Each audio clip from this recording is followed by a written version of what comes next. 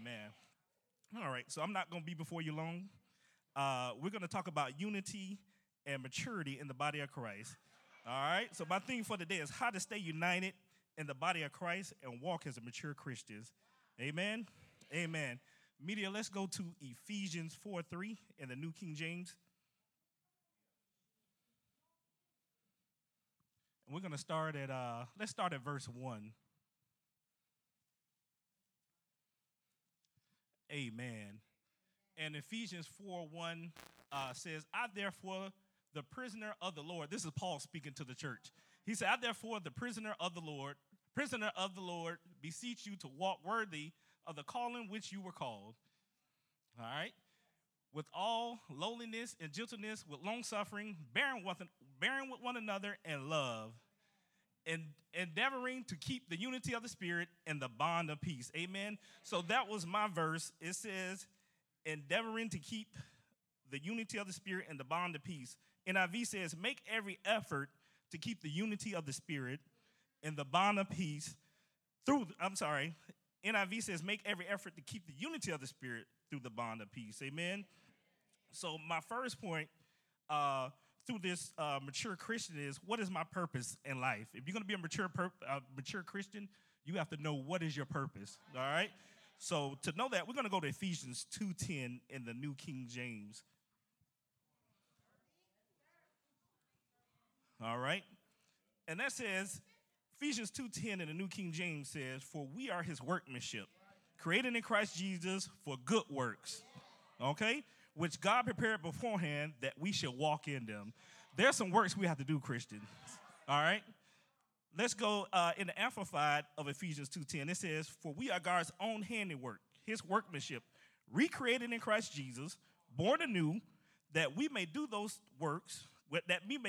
good works which God predestined, planned beforehand for us, taking paths which he prepared ahead of time, that we should walk in them, living the good life which he prearranged and made ready for us to live.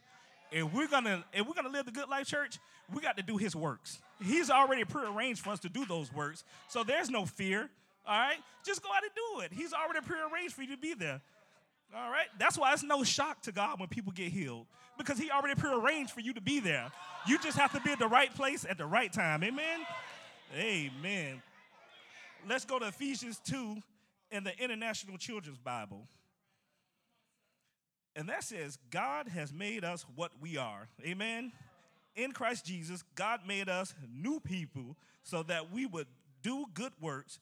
God had planned in advance those good works for us. He had planned for us to live our lives doing them.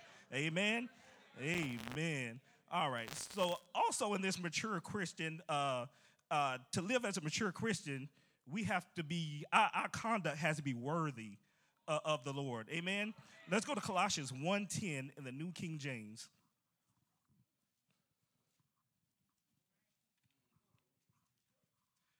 All right. So Colossians 1:10 in the New King James says, that you may walk worthy of the Lord, fully pleasing him, being fruitful in every good work and increasing in the knowledge of God. So there's going to be some fruitfulness from your good work, and it's going to please God. That's our number one aim, is to please God, right? Amen. So we got to do some works, people. All right. In the Amplified, it says, Colossians 1:10 in the Amplified says, that you may walk, live, and conduct yourselves in a manner worthy of the Lord, fully pleasing him and desiring to please him in all things, bearing fruit in every good work, and steadily growing and increasing in and by the knowledge of God, with fuller, deeper, and cleaner insight, acquaintance, and recognition. All right. So you also got to stay connected to this word. You got to know him. All right. Because he prearranged the work for you to do, but you have to get a deeper understanding of what's your assignment. Amen. Amen. Let's go to Philippians 1:27 in the New King James. And we're still talking about conduct that is worthy of the Lord. Amen. Because people are watching. I mean, the pastor talking about us judging the world, but the world loves to judge us all the time. Amen. So we got to make sure that we're living to the word of the God. Amen. Philippians 1:27 in the New King James says, only let your conduct be worthy of the gospel of Christ, so that whether I come and see you or am absent, I may hear of your affairs, that you stand fast in one spirit, with one mind, striving together for the faith of the gospel. So that's the issue that's going around in the body of Christ now. So many people are divided. There's only one God, one faith, okay? So that we got to fix that. And that's what the man of God was up here saying. We got to say something. We can't be silent anymore, all right? King James says, in Philippians 1:27 in King James, it says, only let your conversation be as it becoming the gospel of Christ. So be careful what you say, folks. The man of God stood up here and taught me. He was all in my message. He stood up here and told you, you can't agree with what the world agree with, or you can't even agree with other Christians out there who agree with the world. Amen? Amen. And Philippians 1:27 in the Amplified says, only be sure as citizens to conduct yourselves that your manner of life will be worthy of the good news, the gospel of Christ, so that whether I do come and see you or am absent, I may hear this of you, that you are standing firm in united spirit and purpose, striving side by side and contending with a single mind for the faith of the glad tidings of the gospel. Amen. All right. Once again, there's only one God, one faith. Amen. One spirit. All right. My second point, we have to be kind to one another and walk in love. Amen. Amen. Let's go to Colossians 3:12. Now, we're talking about unity here, and we're talking about matureness. This is for the mature Christians. Now, if you're still a baby, you can fix it. You can fix it. I'm giving you points. You can fix it. All right? All right. Colossians 3:12 in the New King James says, therefore, as the elect of God, holy and beloved, put on tender mercies, kindness, humility, meekness, and long-suffering. Amen. In the NIV, it says, therefore, as God's chosen people, holy and dearly loved, clothe yourself with compassion, kindness, humility, gentleness, and patience. Amen.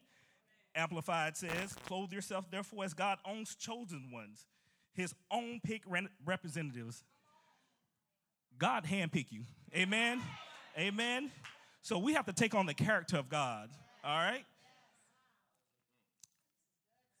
Who are purified and holy and well-beloved by God himself by putting on behavior marked by tender-hearted, pity, and mercy, kind feelings, a lowly opinion of yourselves, gentle ways, and patience, which is tireless and long-suffering and has the power to endure whatever comes your way with good temper.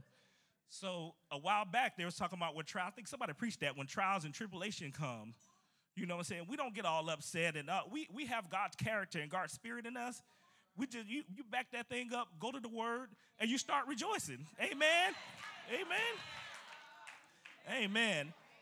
All right. International Children's Bible. Let's go to Colossians 3:12 in the International Children's Bible. All right, and I'm going to read that for you. It says, God has chosen you and made you his holy people. He loves you. So always do the things, show mercy to others, be kind, humble, gentle, and patient. Do not be angry with each other, but forgive each other. Amen? If someone does you wrong, then forgive them. Forgive each other because the Lord forgave you. Do all these things, but most important, love each other. Love is what holds you all together in perfect unity. Let the peace that Christ gives control your thinking. You're all called together in one body to have peace. Amen. So there's that unity again that I'm talking about. Unity in the body of Christ. Amen. And Christ gives you control. Let the peace that he gives you give control over your thinking. So when you out there and you don't know what to do, pray in tongues. We talk about that all the time. We're a word church. Get in this word and let that peace overcome you, and he's going to tell you exactly what to do. Let's go to Colossians 3:13. And we're still talking about walking in love with each other. Colossians 3:13 in the New King James says, bearing with one another and forgiving one another. If anyone has a complaint against another, even as Christ forgave you, so that you must do. I think it was Jaquetta who was talking about, it's a lot of mess going on in the church, and we have to forgive one another. Family, we don't have time to be arguing with each other. There's an adversary out there who is, man, He's powerful. He think he's powerful, but we have to beat him. He's the enemy, not each other. All right? So we got to walk in love with each other. Amen? Amen. Colossians 3:13 in the Message Bible says, forgive as quickly and completely as the master forgave you. A lot of people forget that the Lord forgave them. The Lord said they want to be mad at other people. Oh, she didn't speak to me. Oh, she did this to me. But the Lord forgave you for all the mess that you was in. So as quickly as he forgave you, you have to forgive others, especially in the body of Christ. Amen? Amen. Hallelujah. Let's go to Ephesians 4:15. Now, we're still talking about love now. Now I'm going to get on the other side of here, you know, because a lot of people say, oh, I love you, and then you say something they don't like, and they get upset. Now they want to leave the church. All right? Ephesians 4:15 in the New King James says, but speaking the truth in love may grow up in all things into him who is the head, Christ. So it's our duty to speak the truth in love. A lot of times you're not going to like what you hear in this church, but it's for your own good, and we're speaking it in love. Amen? It's to help you grow. We're talking about being a mature Christian and being one-minded. There's one God, one Spirit, one Christ. Amen? And one body. Amen? So in order to do that, we got to keep you lined up with that oneness. So if you're stepping outside that line, then we got to speak the truth in love. Hey, bro, come on back over here because you done got too far out there. So don't get offended when we speak the truth in love. And we're speaking it in love. Amen? Amen. Hallelujah. Let's go to Proverbs 12:1 in the New King James. Proverbs 12:1 in the King James. Proverbs 12:1 in the King James says, no, it's the New King James, I'm sorry. Proverbs 12:1 in the New King James says, whoever loves instruction loves knowledge, but he who hates correction is stupid. I didn't say it, the Bible said it. All right? Proverbs 12:1 in the International Kids Bible says, anyone who loves learning accepts being corrected, but a person who hates being corrected is stupid. All right? I didn't say it, the Bible said it. Amen? So again, don't get offended when you hear something the man, the woman of God, or anybody who's standing up here don't like, because it's to build you up. It's to keep you in that oneness. Amen? Amen. Proverbs 12:1 in the Message Bible. Let's read that. Yeah, oh, yeah, I like the message. I like the message.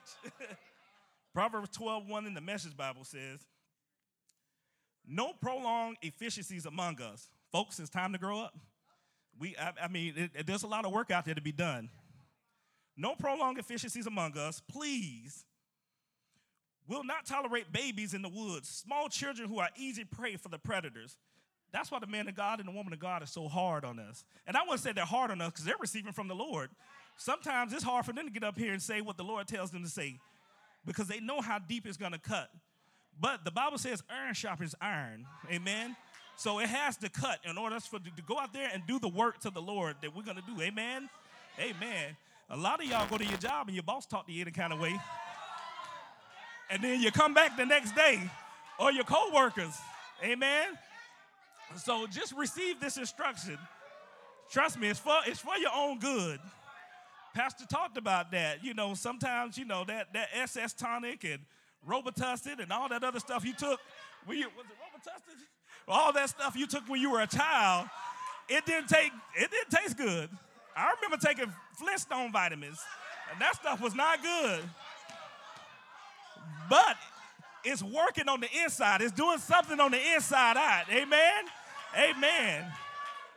So don't let what you see and how you feel and how things may seem, and don't let your emotions and your body and your flesh dictate what's working on the inside. Amen? Amen. Let's look at, let's go back to Proverbs 12:1. I was reading that. So the Message Bible says, no prolonged efficiencies among us, please. Will not tolerate babies in the woods, small children who are easy prey for predators. God wants you to grow up. to know the whole truth and tell it in love. And that's what our man and woman of God are doing here, or anybody else who's behind this podium. They're telling it in love, like Christ in everything. We take our lead from Christ, who is the source of everything we do. He has to be number one in everything you do. There's that unity. There's that unity again. He keeps us in step with each other. His very breath and blood flow through us, nourishing us so that we will grow up healthy in God, robust in love. Amen? So I just told you, there's something on the inside that he's doing, and he's working. It's working for our good. And you're going to grow up healthy. All that stuff, I'm telling you, once you get past your feelings in your flesh, you're going to be glad you stayed with it and who you stayed with. Amen? Amen. Let's go to my third point here. It's going to be keep the unity of the Spirit. All right? The unity of the Spirit. One of the first commandments that God spoke was in Deuteronomy 5:7, and he said, "You must not have any other gods except me. I am the only God." Don't listen to any of these other pastors or mega preachers or mega teachers or anybody who says there's many ways to God. Jesus said there's only one way through the Father, one way, and that's through me. Amen? Amen. Let's go to 1 Corinthians 12:12.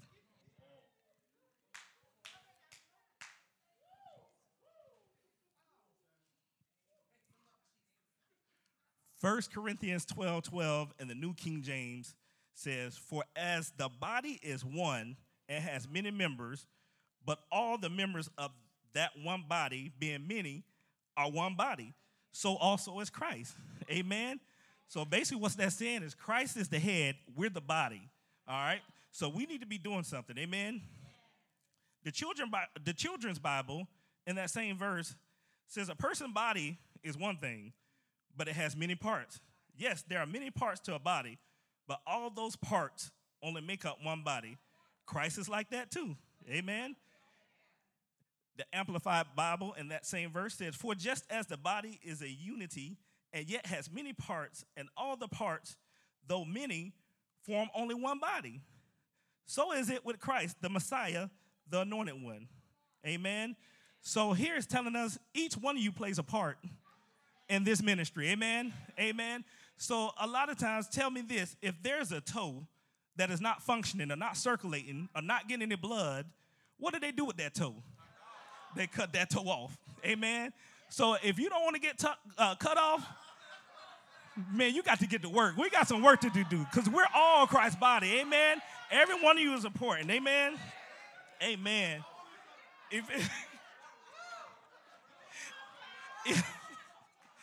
Ephesians, let's go to Ephesians 4:4.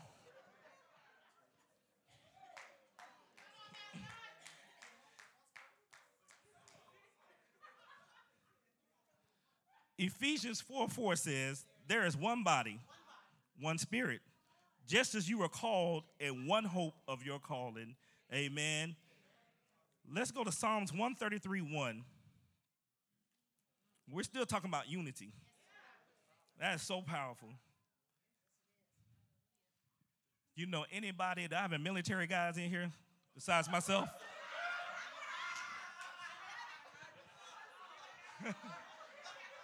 So in the military, when you go into the military, you know I've never went through the process. I got grandfathered in. So, but when you join the military, okay, then the first thing they do is strip you down. Then they shave your head to make you look like them, because they understand that there's power in unity. You got to look like you can't look like them out there. You can't look like a civilian. Then they're going to give you a uniform, okay? So now you got to dress. That's what we was talking about, that humility and kindness. Now you got to dress a certain way, all right? So you're going to put on kindness. You're going to put on humility. You're going to put on love, amen? And then they're gonna train you on what they're gonna tell you. They're gonna strip you down and tell you, hey, this is how we operate here. Anything outside of that, you're gonna get kicked out. We're not gonna tolerate any foolishness or acting like a civilian, because you are a soldier now. Amen? Amen. The same way in the body of Christ, God is telling us, hey, man, you are a soldier for me now. And this is the way you're supposed to conduct yourself. You're supposed to act. You're supposed to walk. You're supposed to talk. Okay? We got to walk in love. We got works we have to do. You got healing you have to do. I want you to study this word day and night. There's a lot to do in the body of Christ. And I'm telling you today, God is saying, hey, if you don't get the program, we're going to have to kick you out this army. And you don't want to get kicked out of God's army. Amen? Amen.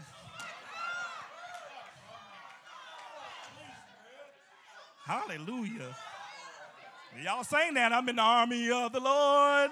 Y'all better stay, y'all better do the works to stay in the army. Everybody better put their hands to the plow because there's a lot of work to do. All right? You can't sit in the military and not do nothing because you're going to get kicked out.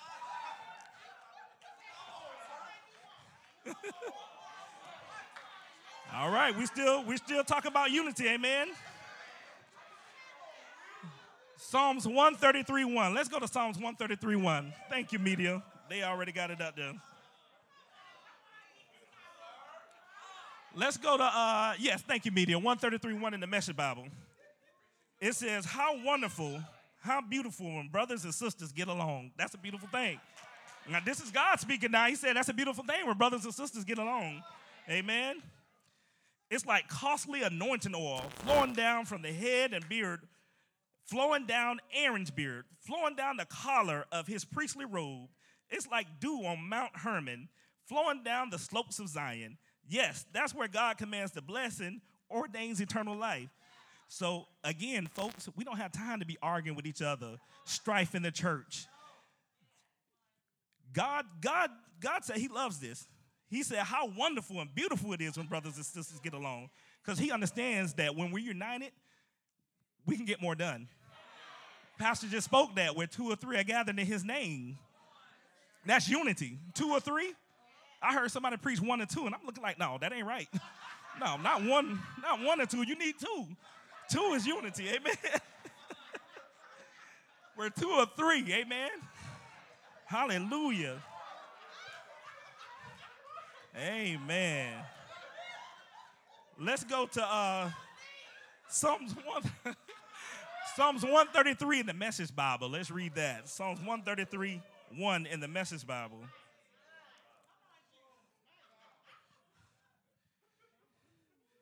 Actually, you know what? I didn't write that verse down. So it says, so I'm not sure what, I didn't copy it right. But this is the Message Bible. It says you were all called to travel on the same road and in the same direction. So stay together, both outwardly and inwardly. You have one master, one faith, one baptism, one God and Father, one God and Father of all, who rules over all, works through all, and is present in all. Everything you are and think and do is premeditated with oneness. So that word is that premeditated?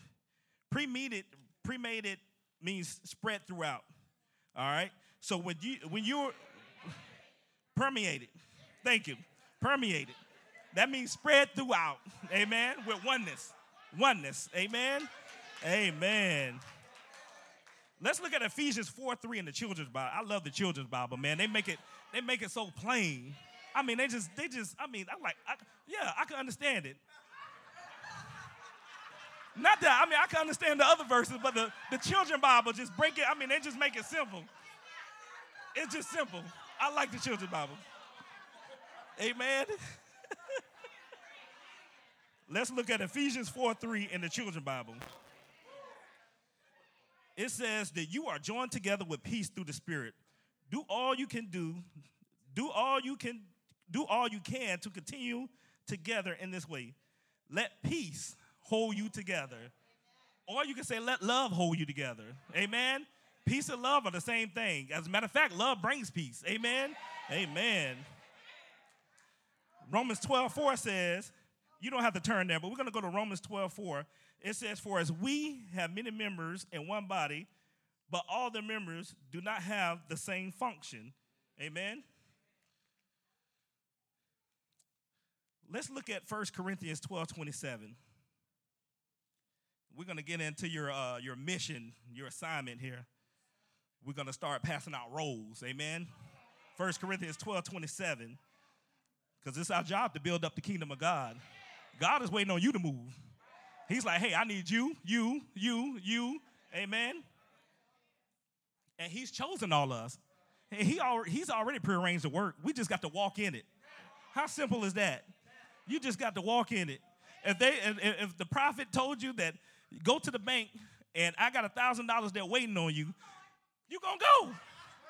You ain't going to wait around and say, no, I'll go tomorrow. No, I'll think about it. No. He's already prearranged for the bank to give you the $1,000. He's already told you that the $1,000 is there. What you waiting on? Amen? Amen. Let's go to 1 Corinthians 12:27. And we're going to start at,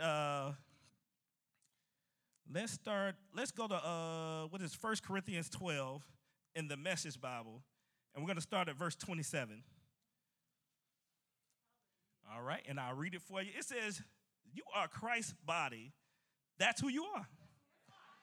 And you must never forget that. All right? Only as you accept your part of the body, only as you accept your part of that body, does your part mean anything. You're familiar with some of the parts that God has formed in his church, which is his body. Apostles, prophets, teachers, miracle workers, healers, helpers, organizers, those who pray in tongues. But it's obvious by now, isn't it, that Christ's church is a complete body and not a gigantic, undimensional part.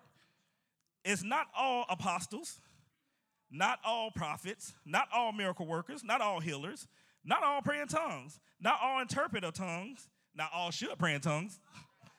And yet some of you keep competing for the so-called important parts. Ladies and gentlemen, we can't be in competition with each other. Each one of these parts are important, okay? In the military, again, in the military, you don't see somebody who's just coming in trying to be a general. That's not his part. You ain't been here long enough. You haven't developed long enough. Amen? So each one of you has a part to play, all right? We got to put our hands to the plow.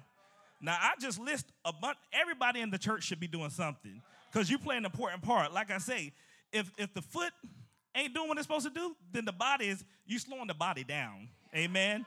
So I encourage you today, if you're not in any one of these, get there. Amen? Because you are important. Don't think that you're not important. Well, I don't want to do that because such and such I already do, and I don't want to do that. There's plenty of helps here in the body of Christ. Amen? And we need you. We need you. We need you. Let's go to Acts 2:42 in the International Children's Bible. There's that Bible again. I love the Children's Bible.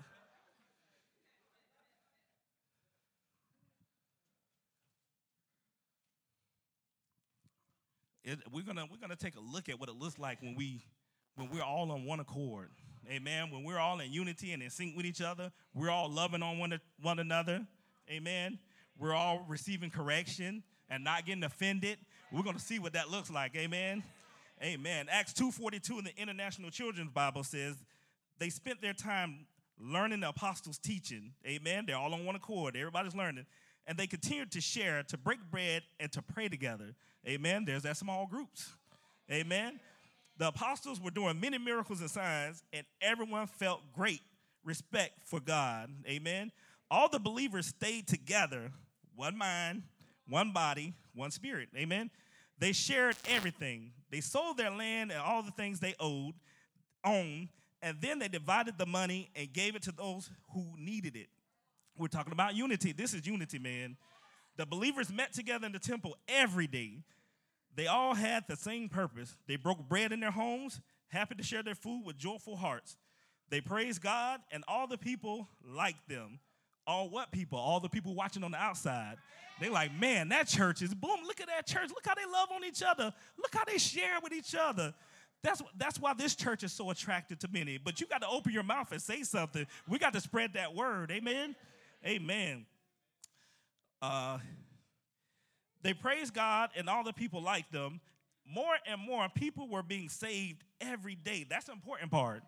Because once people find out how attractive the church is and how we love on each other and we're in one unity and how God has blessed us, and we're fruitful and we're multiplying, they're going to want a part of that. They be like, I want some of that. I want what they have because I done tried it on my own. I done tried everything else. But they seem like they're so happy. Why is everybody so happy there? Amen? And then it says, more and more people were saved every day. Then the Lord was adding those people to the group of believers. Amen? So we got some work to do. We got to get out there and spread the word. You know, people are coming in, but not fast enough because we got a lot of work to do. The man of God told you about the evil that's going on in the world, but it's going to take every last one of us. Not just Pastor Kim, not just Apostle Jonathan Anderson, not just the deacons, not Gigi, not the media team. It's going to take each and every one of us. Amen. Amen. All right. So in conclusion, amen, we're going to go to Ephesians 4:3. Back to the main text. We're going to go in the Message Bible.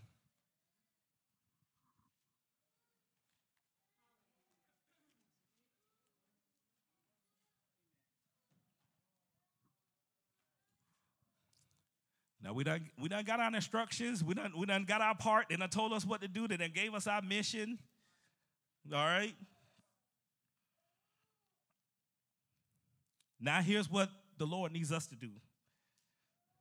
And when I studied this, I looked at it as if Paul was talking to the church. It was a big confusion about who Paul was talking to, all that other stuff. I looked at it as Pastor Jonathan Anderson, Pastor Kimberly Anderson is on a mission somewhere. They're out doing mission service, and they hear about the stuff that's going on in the church. All right? So they send a letter back. Said, look here, y'all tighten up. We hear about what's going on. All right? So we're going to send y'all some clear instructions, and we're going to deliver it to you, all right? So these are the instructions. It says in the Message Bible, in light of all this, here's what I want you to do. While I'm locked up here, a prisoner for the master, I want you to get out there and walk. Better yet, run. Don't walk, run. On the road God called you to travel. I don't want any of you sitting around in your hands. Amen. We got to get up and do something. You heard all the different parts. Everybody got to take a part in this.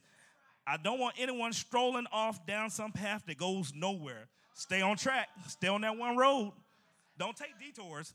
Don't take any detours. Stay on that one road that God called you to travel. All right?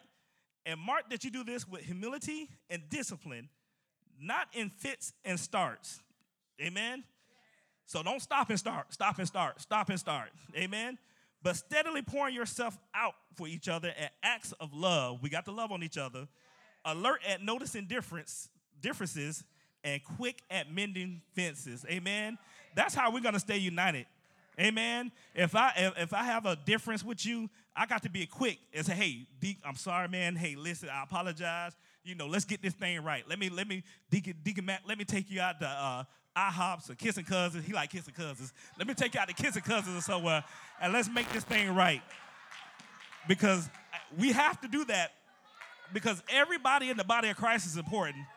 We can't afford to lose anybody in the body of Christ. Amen? Amen. That's all I have. Hallelujah.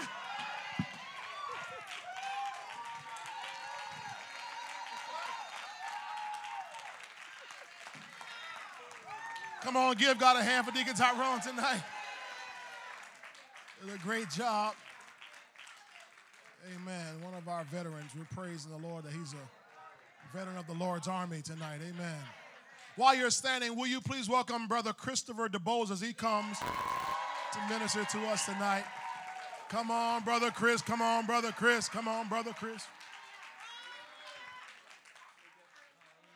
They just hollering at you, man. We love you. I got it. Have a good time. Thank you, sir. Well, how y'all doing? Y'all already know, right? Okay.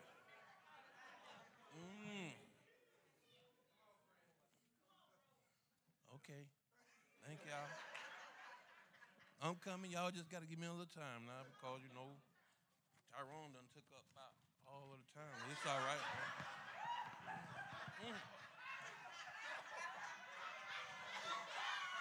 20 minutes, man.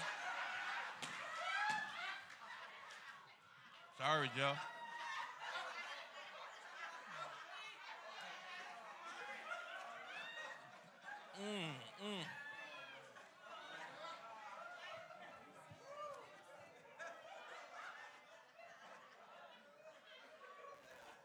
Well, I guess we'll go ahead and get started. Though. I like to thank the Lord for being here and everything, though. And I'm so glad that I'm saved in my right mind. But I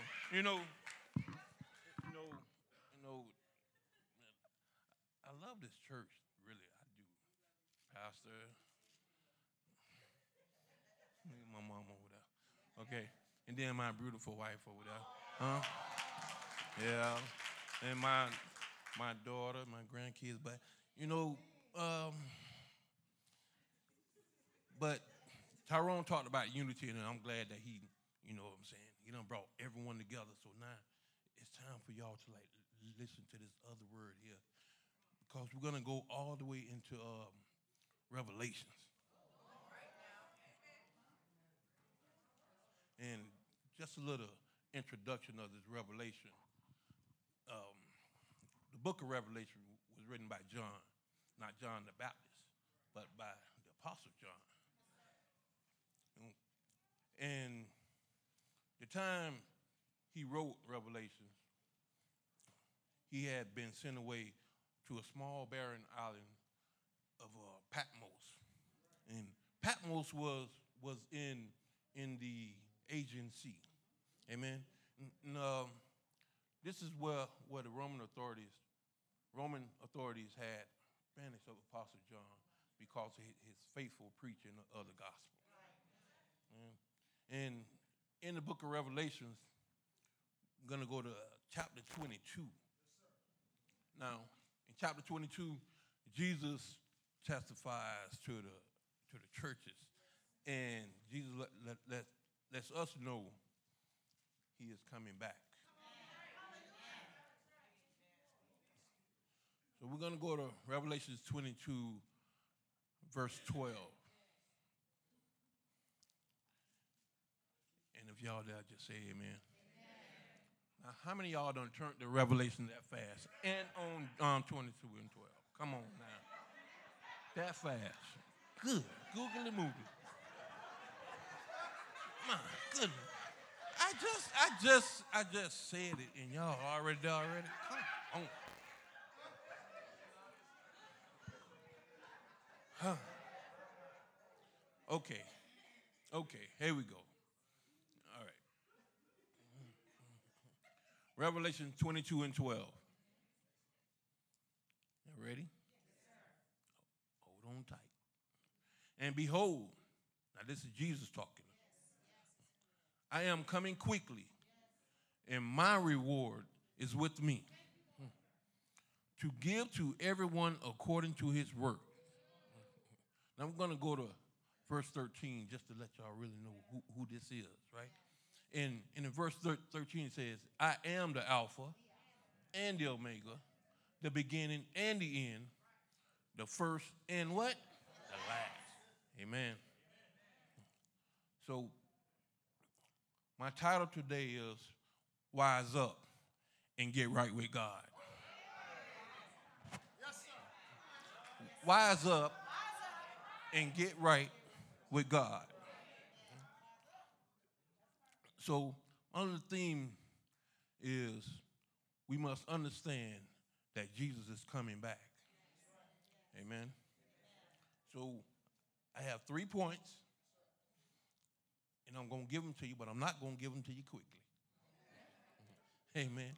Now my first point is Jesus is returning quickly. Amen. And I looked up the word quickly in Strong's G5035. Amen. And that word is pronounced, taho, right? Right, Tamara? Taho, taho, taho. Is that right? Taho. Because you got it. Because Tamara told me, I said, Tamara, how you going to pronounce that? She said, taho. Oh, you gotta say it with the with the Jew. But I be John Brown. Look at you. So anyway, quickly means that shortly, i.e., without delay, soon, or by surprise, suddenly, or by implication of ease, readily, lightly, and quickly. Amen. So we can go to Mark 13, 32 through 37. Mark 13,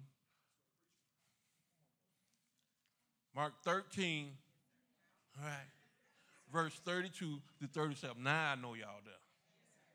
Amen. And it reads, but of that day and hour, no one knows, not even the angels in heaven, nor the Son, but only the Father. Verse 33, take heed, watch and pray, for you do not know when the time is. I'm trying to tell y'all, you better pay attention to this one here. It is like a man going to a far country who left his house and gave authority to his servant, and to each his work, and commanded the doorkeeper to watch. Verse 35, watch therefore, for you do not know when the master of the house is coming. In the evening, at night, ooh-wee, at the crowing of the rooster, or in the morning. Verse 36, let's coming suddenly, he find you sleeping. Verse 37, and what I say to you, I say to all. Now there's your answer. Yes. Revelations 3 and 11.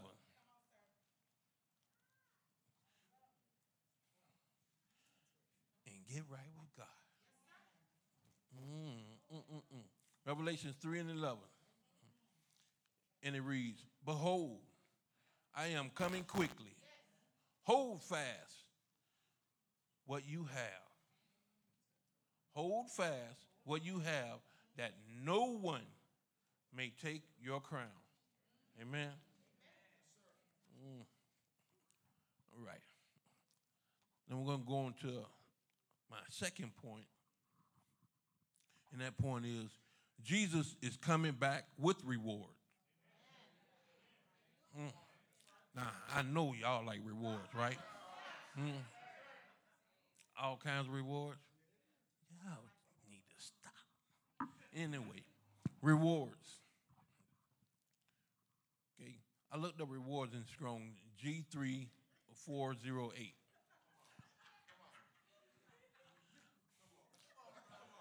Y'all, Mr. Huh? Was that right, Chris? Woo. Y'all just don't know. Y'all just don't know. These some words I ain't never heard before.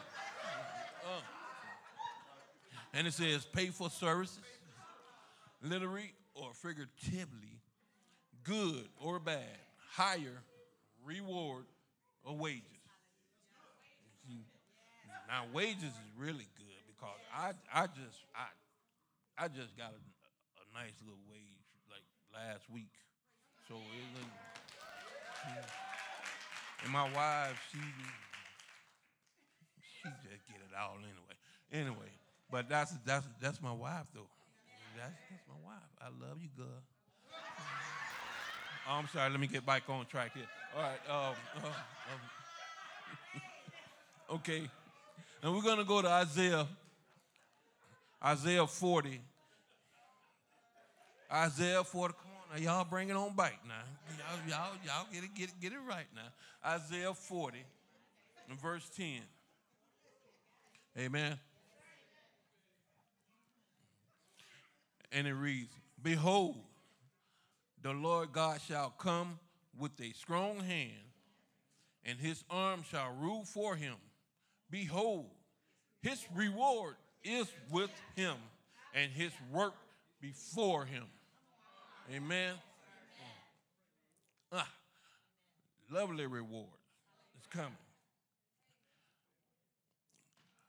We're going to go to Isaiah 62. Ooh,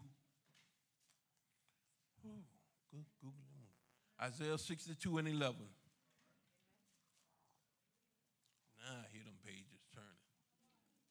That's what I like to hear. I might just hear the word on that one. Isaiah 62 and 11. And it reads, indeed, the Lord has proclaimed to the end of the world, say to the daughter of Zion, surely your salvation is coming. Behold, his reward is with him, and his work before him. Amen. Now, I'm going to tell you now, you probably hear me repeating this and repeating that because I'm trying to let you know. You got to get right with God. Amen. You know, it's not just wising up, because we all can wise up. But if you ain't right, then it's nothing for you. It's nothing. Amen. All right. And my third point.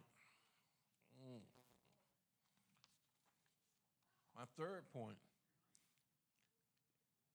is we will be rewarded according to our works.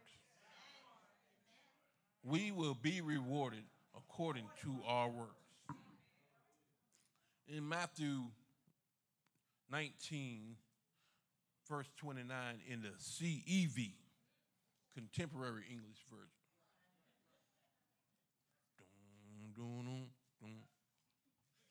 And it reads, all who have given up home or brothers and sisters or father and mother or children or land for me will be given 100 times as much.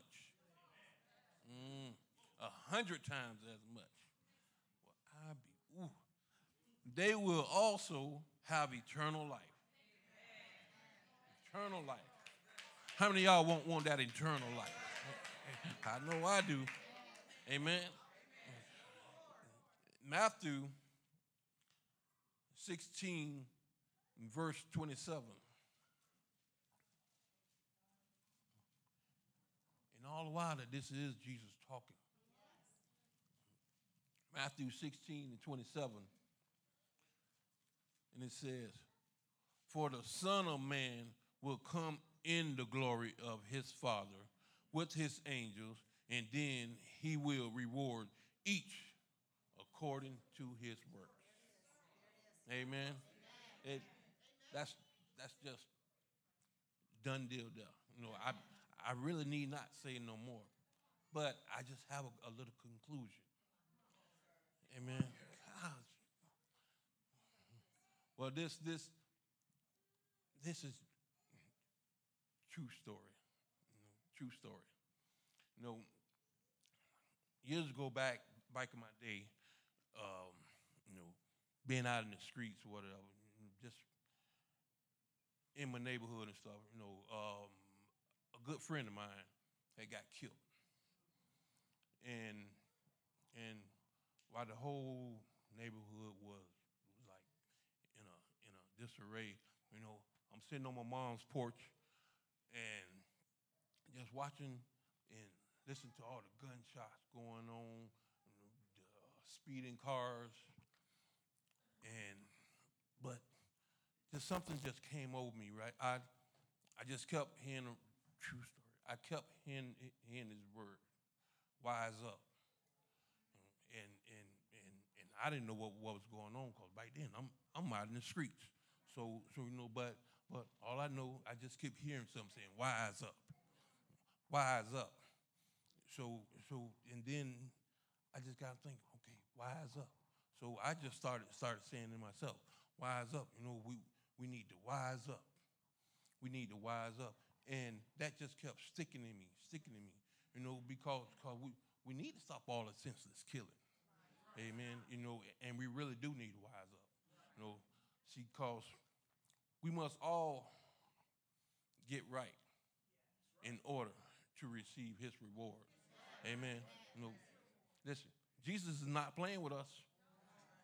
No, this is no hokey pokey thing. You know what I'm saying? You put that right foot in and then you take that right foot out. Amen. This ain't no hokey pokey here. You know,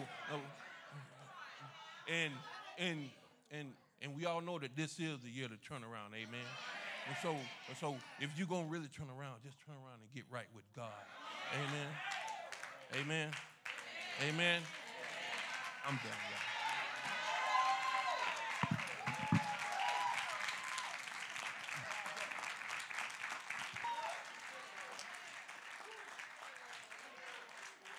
Man, he can say them Greek words, man. That's good.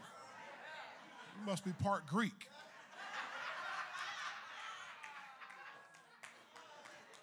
We learn from the best in this house. Praise God. Well, one more. We're going to have a veteran come speak to us tonight. Will y'all please welcome Elder Jeff as he comes and closes us out tonight? Come on, receive the word from him. God bless you. Hallelujah. Amen. I'm supposed to come up after all that. Jesus. And thanks, Tyrone. He told me earlier, he said, don't worry, I'm going to leave you a lot of time. I ain't going to be up there long.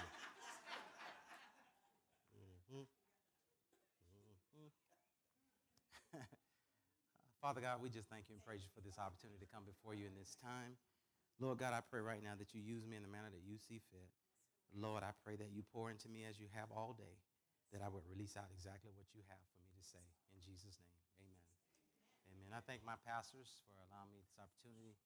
I thank my wife, my queen. Who I really understand now why, when pastors say, they're grateful for their wives who allow them to do what God has called them to do. So I'm blessed in that way. All right, since we have the time we have, let's get right at it.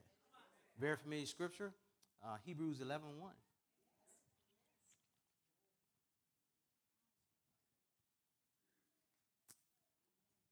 And it reads, faith is the substance of things hoped for, the evidence of things not seen. So, for the sake of time, my message title is, Faith Comes with a Warranty. Faith comes with a warranty. I want you to imagine, if you would, because we're experiencing that right now with one of our vehicles. Like, you're driving along and everything's normal, and all of a sudden on the dashboard, this check engine light comes on. And I am so grateful that when we purchased this vehicle some years ago, that even though it took us, seemed like 6 hours to do this transaction, because of everything we had to go through, paperwork and all that stuff, that we sat while this gentleman worked very hard to give us a warranty for our vehicle. And it was such a good warranty. It's from bumper to bumper for the life of the car. And it's like, we bought it in 2015. It's a 14. And I've been to that dealership so many times. So many times. But the blessing in this is, I have a warranty. I have a warranty. And I already know, every time I have to go, when that light comes on and something's not right, $107 is all I'm paying. No matter what's wrong with it. Because I have a warranty. We have a warranty through faith that we need to utilize just as it is, as a warranty for us. So, as I use that illustration about the car, we live life like that. In the Christian walk, we live life like that. We'll be going along in life and so forth, and when the warning light comes on, we don't identify with, we have a warranty. So it doesn't matter what that light in your life is, whether it's financial, whether it's physical, no matter what it is, when that light comes on, you have a warranty. And I think some of the problem in the churches today is that we don't, not only do we not know that we have a warranty and how well that warranty covers us, we don't know what to do when that light comes on. So we start doing these humanistic things, where we'll pick up the cell phone and then we'll talk to somebody else and so forth, rather than get out of yourself and get into him, because he's already in you. Your warranty is already in you. So no matter what your problem is, you have a warranty to fix that. Amen. Amen. Amen. Amen. Amen. I'm going to do like Chris did. I looked up the word faith.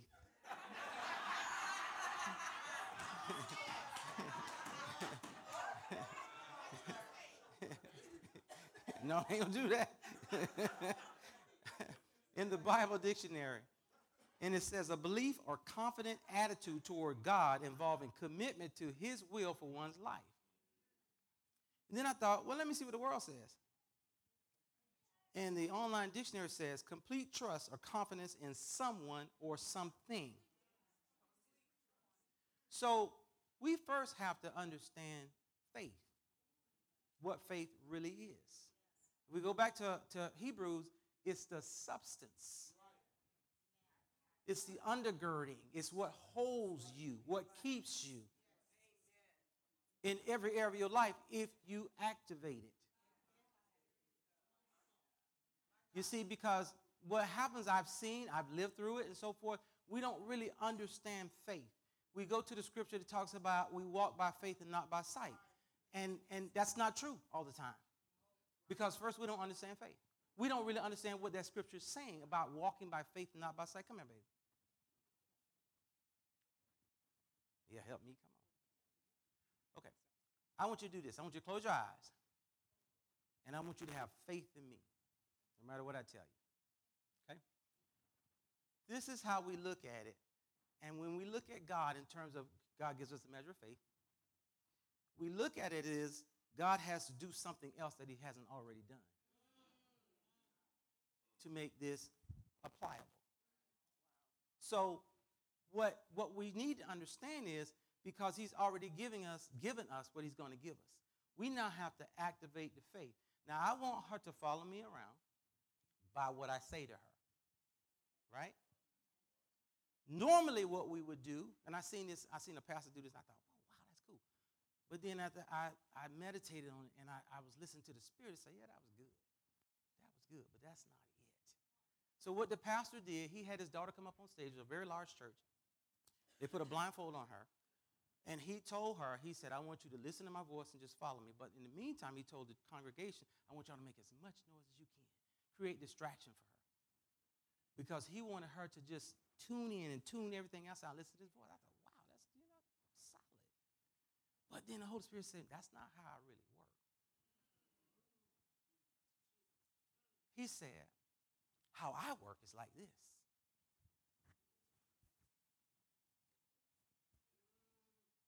And I go before you.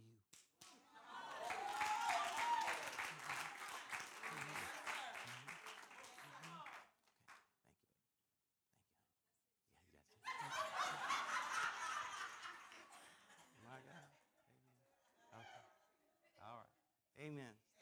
Thank you. Wow. Amen.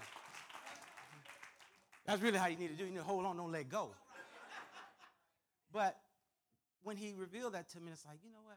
That makes all the spiritual sense in the world. It makes no earthly sense, but it makes all the spiritual sense in the world. Because we have a tendency to stand off from God, and he constantly telling him, come near me. Come near me. Come near me. We keep looking for God to work stuff out. He's done that already. Faith is an action word, which requires something of you. Instead of how I know I've done it in times past, how I didn't really activate my faith. I didn't really work in the faith. I expected faith to do something for me without me doing anything for it or with it.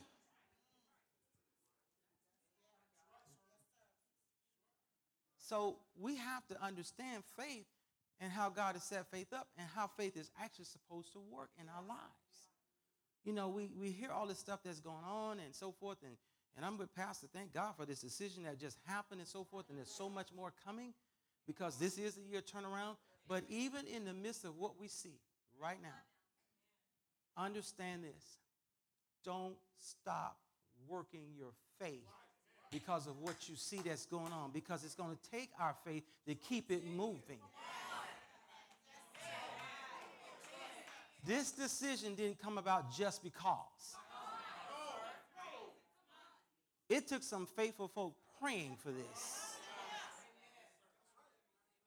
And as you said, it's 49 and a half years. That's a long time. But the persevering of working in faith brought this to pass. Because honestly, this looked like something in the natural, like this would never happen. This would never happen. With all these supporters of this would never happen. But look at God.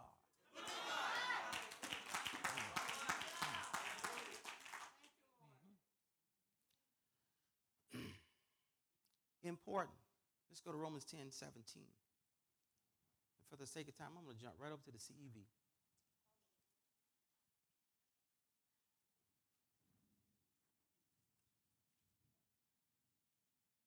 And it says, no one can have faith without hearing the message about Christ. And as has been said here, especially by Deacon Tyrone, we got to open our mouths. We got to say something. Pastor was saying it earlier. You got to say something. We can't just accept these things that are wrong. We know they're wrong. The word says they're wrong. We've got to open our mouths and say something.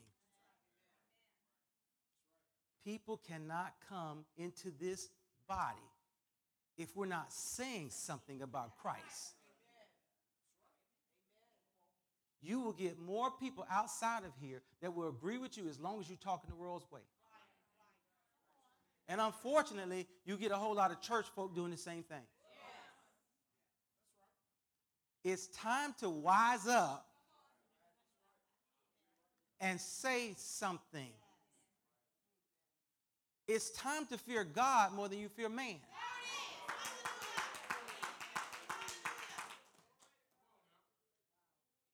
Because when we don't fear God in the way that we should, then we fear man so much we're always trying to make it fit. Always trying to make it right or easy.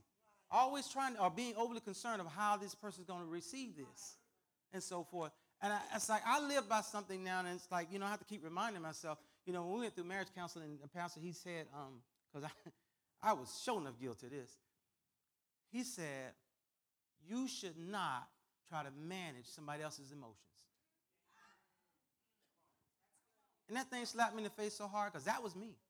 I was always so concerned about telling somebody something, especially even when I knew it was the truth, and I had already perceived that they were going to respond a certain way. So then I tried to fix it in the way I said it so that it would get the results that I wanted. And was not concerned enough about the results that he wants.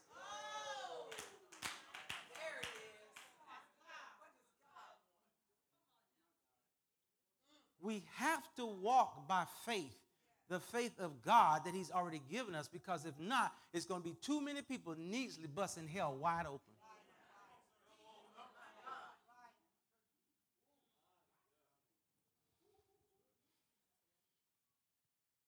How God sees you.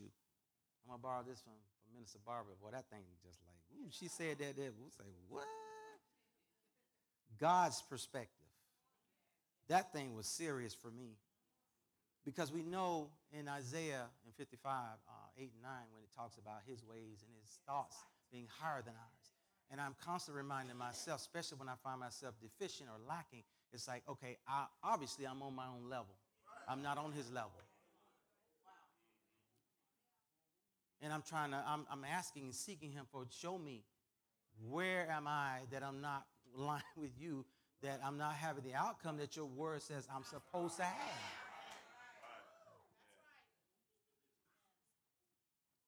And what I love about these two is they're not afraid of the truth, especially as it relates to themselves. It helps me to be more honest with me, that I can be more transparent with you. It helps me to know, like, yeah, I know I'm not perfect, I'm being perfected, But there's some mess that I still need to clean up. But I will not be able to understand or see it or know it if I don't see it through God's perspective. If I don't see me the way he sees me, then I'm seeing it all wrong.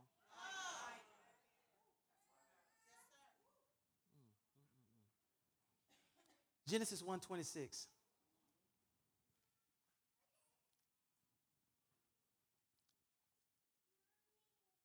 Then God said, let us make man in our own image, according to our likeness. Let them have dominion over the fish of the sea, over the birds of the air, and over the cattle, over all the earth, and over every creeping thing that creeps on the earth. God has given us so much, making us like him. Marinate that for a minute. He has given us so much authority over the earth. But guess what? He didn't give us that just so we can become King Nebuchadnezzar's, who thought that all that he had was because of all that he done.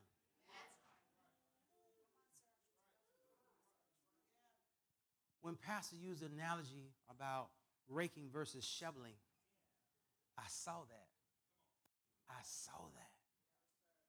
It's like, because it makes so much sense now.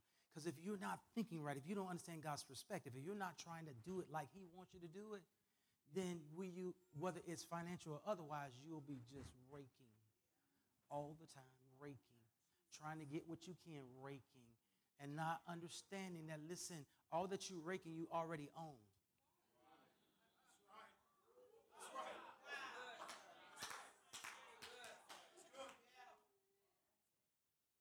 It's like hoarding.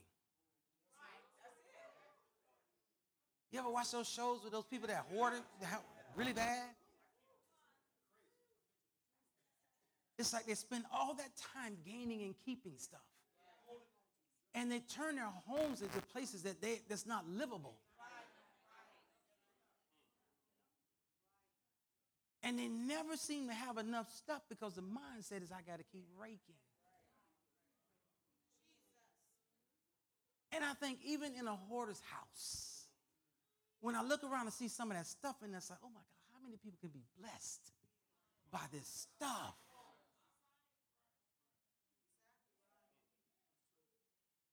Rather than giving it away. And I know it's an old saying, we've heard it time and time again, but it still stands true. I've never seen the righteous forsaken, the seed begging for bread. Never. Not the righteous. And I also have never seen a U-Haul fall in a hearse.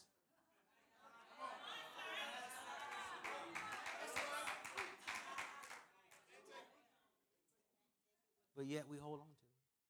We keep trying to get more. And it's like, I encountered a young man last night while I was working. And Holy Spirit kind of beat me a little bit. Because I have the responsibility of making sure nobody's on that property at night. And we've been there for like 14 years. And so we've encountered a lot of people and so forth.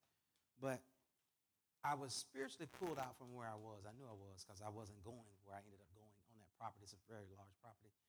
And as I was approaching one area of it, I could see from a distance, I was like, oh man, I got to sleep on the property.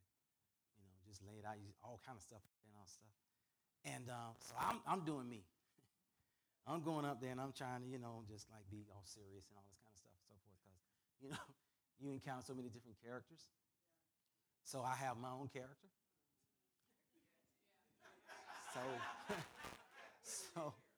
So we have an understanding when I open my mouth that, okay, this is how this is going to go. Nonetheless, I get up there and I get close to the guy, and I'm in me, and he's asleep. And I'm calling out to him, trying to wake him up. And as I finally get him awake, he comes up with this mild-mannered disposition. Like, just threw me off. because I was ready. And this is what the Spirit beat me up with. You approach that man the way you do, and you don't know anything about him. Don't know his circumstances, nothing. You don't know why he's there. Because more than likely, he didn't choose to be like that. And as I looked at him, it got worse for me. Because when I looked at him as he began to move around, one of his feet had been amputated. Another one, he must have had some sort of infection in his foot, excuse me, because you could see where they had cut some of the flesh off of his feet. So the Spirit is breaking me down, breaking me down. And as I'm talking to him, telling him, I'm sorry, you can't stay here, he was just as nice as he could be. And then as he apologized and he was trying to get himself together and so forth, and I'm just feeling so bad. This man's already on the ground. He's got a wheelchair and all this stuff. It's like, oh, my God. I really wanted to let him stay. I really did. I really did, but I couldn't. So I walked away from him. No, first I asked him what his name was. And he told me, and I said, I'm going to be praying for you. And I walked off, and I went a distance so I could watch and make sure he was going to leave. And the Spirit said, go help him. Give him what you have. And I'll be honest, for a minute, I was like, just need to get him off the property. I ain't trying to prolong this, so on and so forth. And I just like, okay, Lord, all right, I ain't fighting with you. Because you're going to win anyway. So I go back to him, and I gave him the money I had, and I'm talking with him, and as I see him struggling, I'm trying to help him and, ask him, can I do this? Can I give you this? And all that stuff. And he was just so grateful and all that kind of stuff. And this what busted me good. Me, the Christian. I said to him, listen, man, I wish I could let you stay, but I can't. And he said, I love you, brother.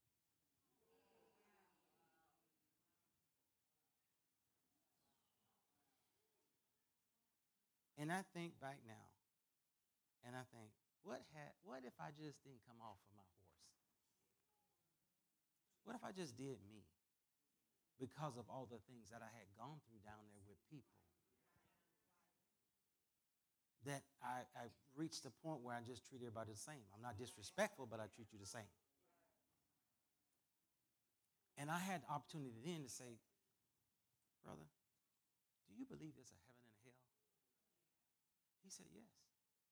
Of course I do. I said, have you accepted the Lord Jesus as your Lord and Savior? Yes, I have. I said, God bless you, man. God bless you. I'm still going to pray for you.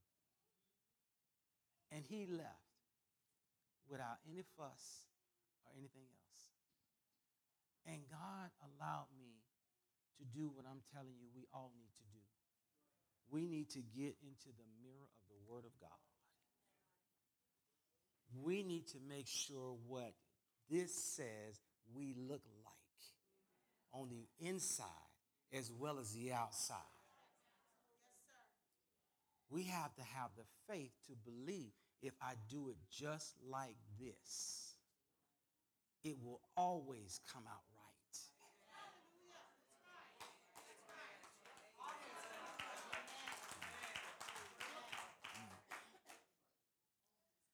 I love this next verse. I go to it often. Psalms 139:14.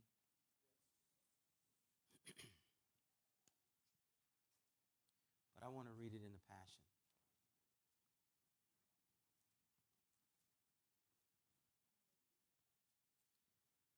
I thank you, God, for making me so mysteriously complex. Everything you do is marvelously breathtaking. It simply amazes me to think about it, how thoroughly you know me, Lord.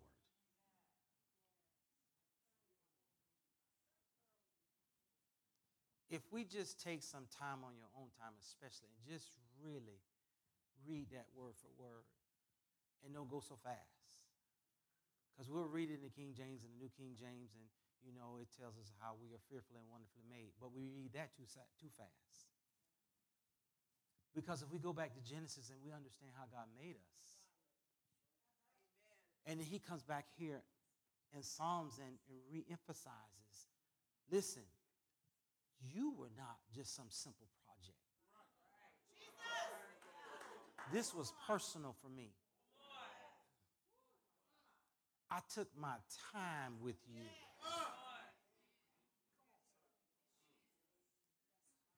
You are important to me. And because I made you like me, you need to respect you like I made you. Because if you living right, you look like me.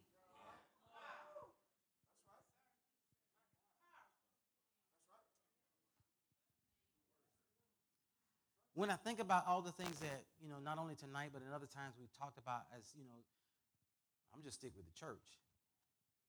Because there's a lot of fixing that needs to be done in the church, because we have a lot of casualties out there, and a lot of those casualties is because of the church. It's not just what's out there in the world in the streets that's going on. It's the church going out there fronting and faking and not being real. Too many times, I'm sure most, if not all of y'all, have heard somebody say, I ain't going in there. Why I need to go in there? I get that out here.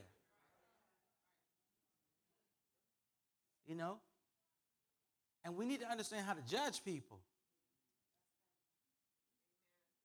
This judging that God talks about is about building people up, not tearing them down.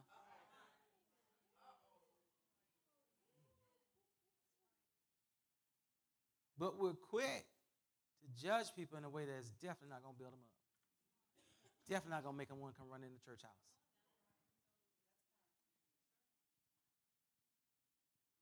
And the sad reality for us who do it or have done it, we never come back to the mirror and evaluate, wait a minute, now when I dealt with that individual, let me find how I dealt with him in here. That it lines up in here somewhere. Because I guarantee you, if you did it like we have done it, and in some cases still do it, you're not going to find it anywhere in here.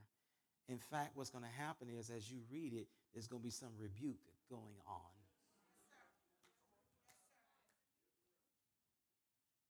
You're going to find where those crooked lines are in your life. Because this will draw straight lines.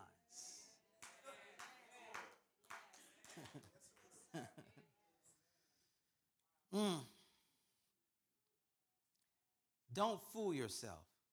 The enemy hates you. Now, we understand the word says that there are two masters. You will serve one, hate the other. And for a long time, God began to reveal to me, it's like, okay, I want you to hear what I'm saying in my word. There's two masters. You're going to serve one or you're going to serve the other. Let me say it again because y'all missed it. There's two. You're going to serve one or you're going to serve the other. There is not 3, 4, 5, and 6. So in other words, you don't have options other than one or two. So if you ain't serving the one, the God, then you're serving the devil.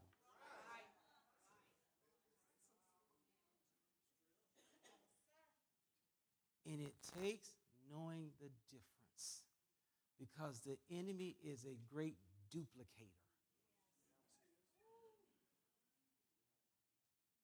You ever found yourself or look back over your life and realize something you did that you thought was good, you realized based on the word of God that it was not?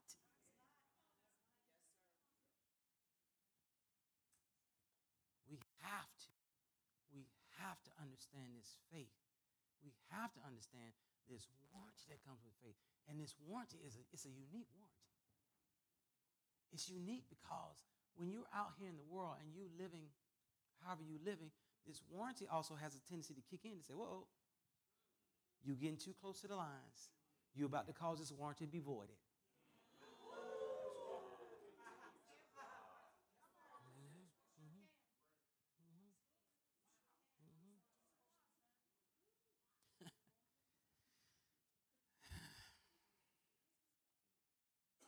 John 10:10 in the Passion.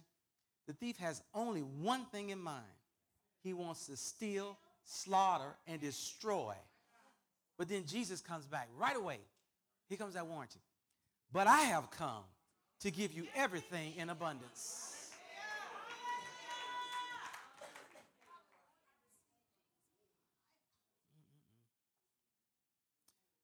Know this, faith will shift you and your circumstances because it takes a shift. You can't just add on and do some things differently. It takes a shift. I didn't put this down there, y'all, but can I have Romans 12:2 in the Passion, please?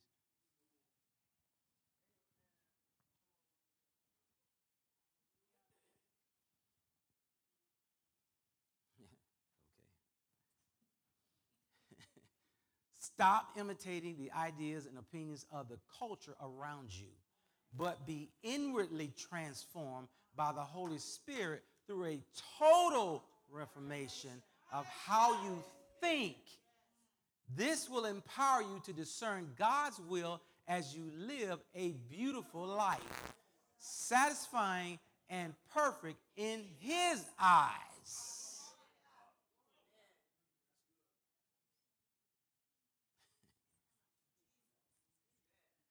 When you set out to please God, you must first understand God in His ways and His will for your life.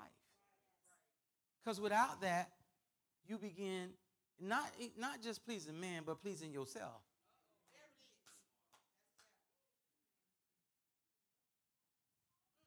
Because you don't know Him the way you need to know Him. And knowing God is not a once a week, not a once a month, not a once an anniversary, not a once a holiday. That's not knowing God. That's a bypassing.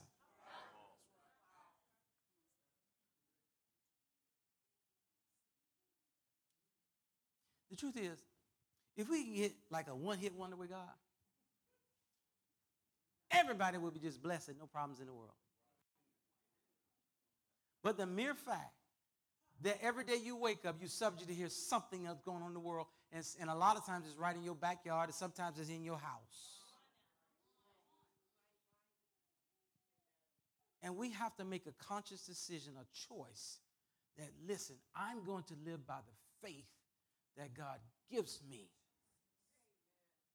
Because it comes with a warranty that no matter what I face, no matter what today yields, I'm an overcomer.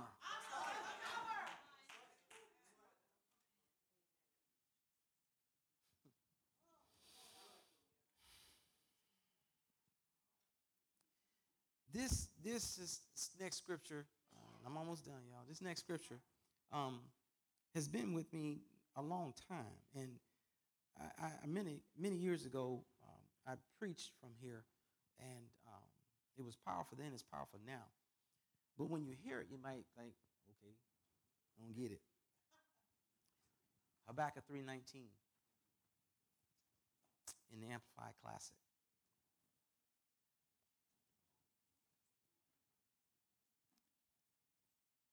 And it says, the Lord God is my strength, my personal bravery, and my invincible army. He makes my feet like hinds' feet and will make me to walk, not to stand still in terror, but to walk and make spiritual progress upon high places of trouble, suffering, or responsibility. I'm not a hunter, so I don't know animals like that. But I do know a little something about deers other than how to eat them.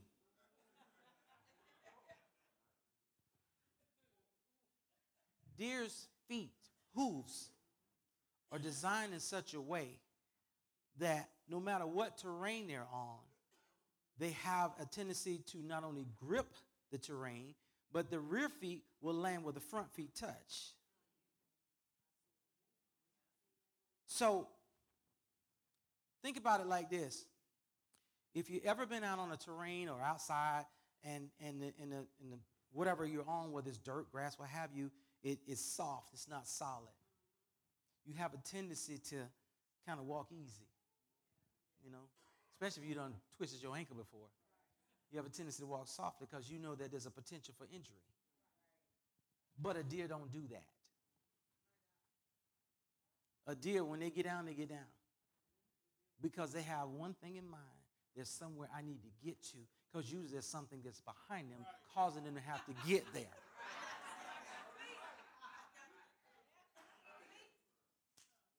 Not only do deers run, but they jump and leap. So what is that saying? We have been equipped with the Holy Spirit on the inside of us, that no matter what we're going through, God has given us the means to overcome it.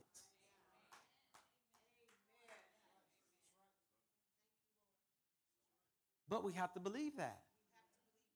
You have to have the faith to believe that. Because probably every adult in this room that's 35 or older, you done been through a little something. You done been through a little something. That when it hit you, when you were confronted with it, you kind of got stuck. And not only did you not know what to do, but then fear creeped in. And to be perfectly honest, when fear creeps in, guess what? Faith creeps out. And we begin to operate out of fear and not faith.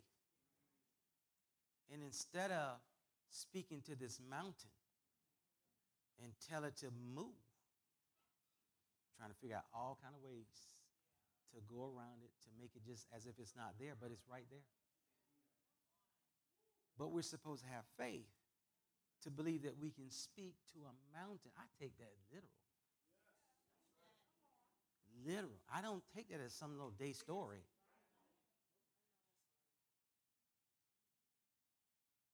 Because if you've been through anything in your life, now you have, I know I have, and you realize the difference between when you stand up in faith against what you're facing versus when you cower down to it, it's a feeling that comes over you that gives you that like God's word is real. This actually works. I don't have to cower down and run. You know, in the world, they have this law, this rule about stand your ground when somebody's coming against you. But God has a stand your ground rule too.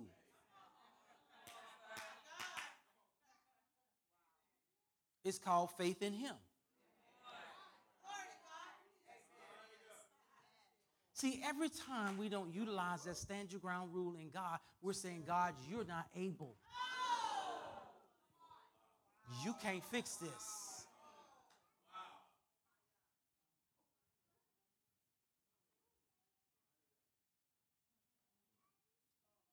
And then when the situation resolves, however it resolves, then we'll come back to like, and then we'll say silly things like, God got me through that. Oh, He blessed me. And so forth. And all the time, you ain't doing about making a fool of yourself.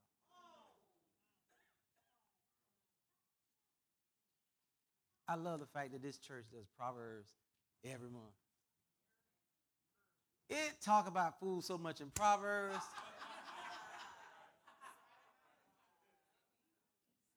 It almost, honestly, I don't know how different way to say this, almost shames you into living right. To not be a fool.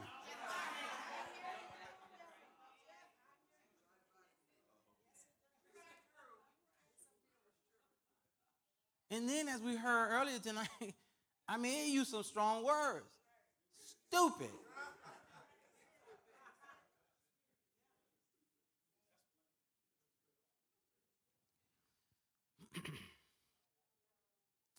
Let's go to, and speaking of shifting, let's go to John 11, through 35 through 40, quickly, in the Passion.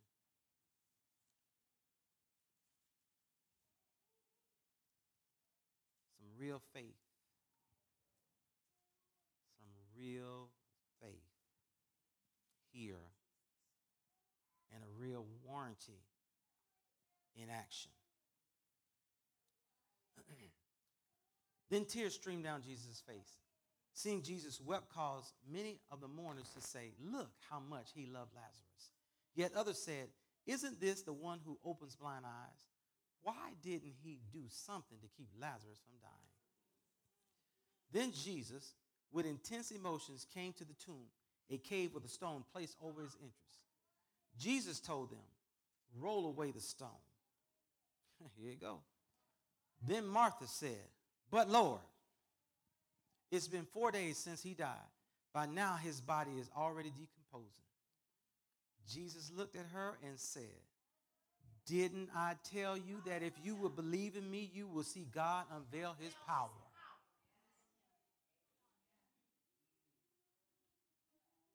This takes real faith. That no matter what your circumstances are, to believe, to hold on to live, to eat and breathe, that God is always able to overcome, to conquer any and everything.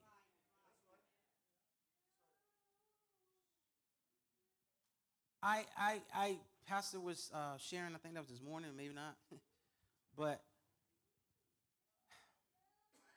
I shared this some time ago when I spoke here as it related to my mom and how she went in the hospital under emergency circumstances and was in there overnight, and the very next morning she started coding.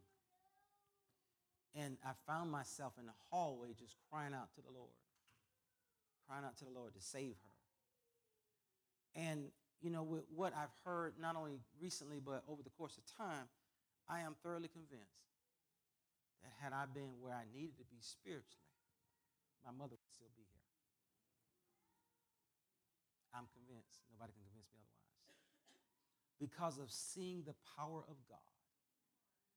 Seeing a young man who recently died through an auto accident or was pronounced dead, but his mama didn't give up. She didn't give in. She knew the God that she served and what that God was capable and able to do. I'm convinced. I'm convinced. But it takes that level of faith. And see, we have to work on this faith every day. Every day. Because of the crafty enemy, you'll be having what looks like a calm, simple day. And then out of nowhere, tragedy strikes. He know how to swing at you. And when tragedy hits you, if you have not been working and building your faith, chances are you're going to get knocked over. You'll get back up, but you're going to get knocked over. But as we build the faith, just like a strong man, just like a strong man. Who was it? Refrigerator Perry.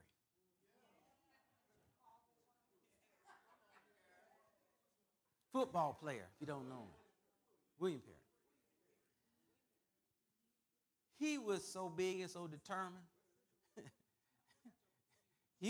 You weren't just going to knock him over. And we as believers, we have to develop our faith like that. That you're not just going to knock me over. You might hit me, but I ain't going down. You might try to trick me, but I ain't falling for it. You might try to undercut me, but I'm going to hit you back. We have to. We have to. See, when you build and work on your faith, you begin to understand this warranty program. You understand, like, yeah, cut me, I bled, but it healed.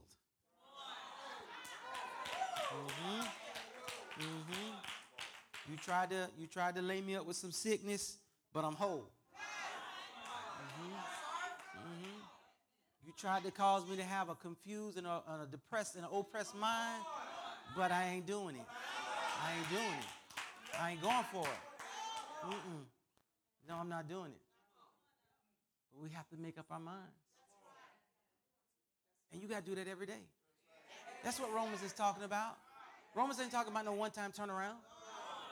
You have to renew your mind every day. Every day. Every day. Don't believe me? Have a financial struggle. Overcome it. And then sit by the wayside like ain't nothing else going to happen because it's been resolved. Until the next hit comes. But if you and I continue to build our faith every day, we already know he lost.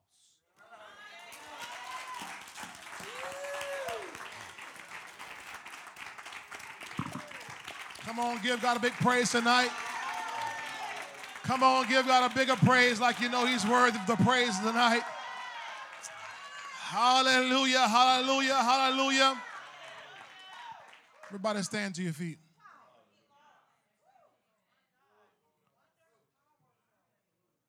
Now I'm going to read something, and we're going to pray and go home. All right? James chapter 5, verse 13 through 18. Because we just heard that faith is the warranty. Now, if you know, when you know you have a warranty, when the check engine light comes on, you don't freak out. You don't get anxious. You just, okay, I just take it into the dealership.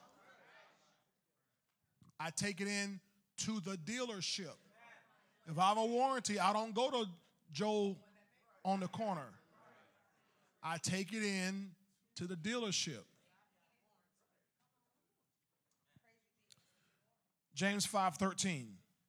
Is anyone among you suffering? Let him pray.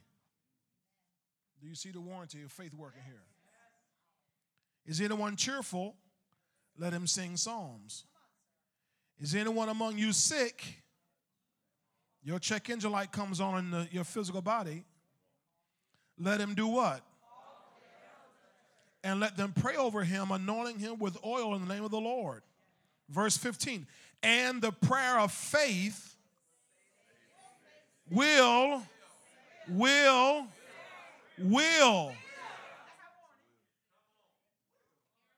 That's a guarantee. That's your warranty. Your faith right here. Will save the sick, and the Lord will. Come on, help me out. He will raise him up. Now, some of you might not be a physical sickness. It might be a financial sickness right now. It might be a marriage sickness right now. Whatever it is in your life, he will raise you up. I said he will raise you up. Now, that raise up, you read it and you really understand it. It's implying a person who's on their deathbed.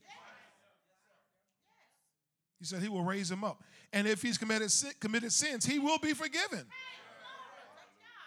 Here's part of the warranty. Confess your trespasses to one another and pray for one another that you may be healed. The effective, fervent prayer of a righteous man. So your prayer avails much. Why? You're praying in faith. Right? Elijah was a man with a nature like ours. He had a natural constitution just like us. And he prayed earnestly that it would not rain. Now, that word pray literally means he said, he spoke, he declared something. Because you go back, you read back in 1 Kings 18, he didn't pray. 17, actually, he didn't pray. He spoke it. He spoke it. And so what you got to know is that when the devil comes against you, heaven is waiting on your words. You got to make sure you respond with the right words. Whatever you're facing in your life right now, you got to make sure the right words are coming out. Don't say, oh, I'm so sick. No, those aren't the right words. Oh, I'm broke. No, those are the wrong words. When you speak those words, you're reinforcing what the devil's doing. Don't reinforce what the devil's doing. Enforce what God has already done. By using your words to speak the answers. I am healed. Let the weak say I'm strong. Let the poor say I'm rich. Come on now. I shall live and not die, and I shall declare the works of the Lord. And he prayed again, or he spoke again, and the heaven gave rain, and the earth produced its fruit. Now, every one of us tonight, there's a situation in our lives that we maybe hadn't told anybody about. Or maybe you have told somebody about it. You just, tonight, what I'm saying is, before we close out, let's use the authority through faith we have, and let's apply that warranty. And so I want you we can do this in 1 minute. Just get on your mind that situation or those situations in your life where the check engine light has come on, where there's some sort of malfunction in your life. I mean, if it's not perfect, there's a malfunction. Don't live with squeaky brakes. Don't live with your car smoking all the time. That's not normal. Don't let the devil's ills become your normal. Let's take our authority over that. So I want you to get in your mind right now, just for a moment, those things where you got to take some authority right now. Well, I've already done it. I don't care if you already done it. I'm talking about in this atmosphere. Under this prophetic apostolic covering right now, I want you to put in your mind right now that which is malfunctioning in your life, that area, that issue in your life where you need God's intervention, you need him to move, where you're going to take your life back to the dealership. Take your body back to the dealership. Take your marriage back to the dealership. Take your finances back to the dealership. Take that situation back to the dealership right now in that area in your life where you need God to do a work in your life, where you need God to perform a miracle in your life. I want you to put that on your mind right now. Hallelujah. Hallelujah. You got it? Hallelujah. I want you to say this. Say, in the name of Jesus, I declare right now, in the authority that's been given to me, I speak and I release words of faith, words of power, words of victory. The devil shall not win in my life. My body belongs to God. My life is God's. My marriage is God's. My family belongs to God. My children belong to God. My money is God's. Everything about my life belongs to God. And right now, in the name of Jesus, I take authority over every demonic attack. In the name of Jesus, I take authority in this situation in my life. It must turn around now. It must change now.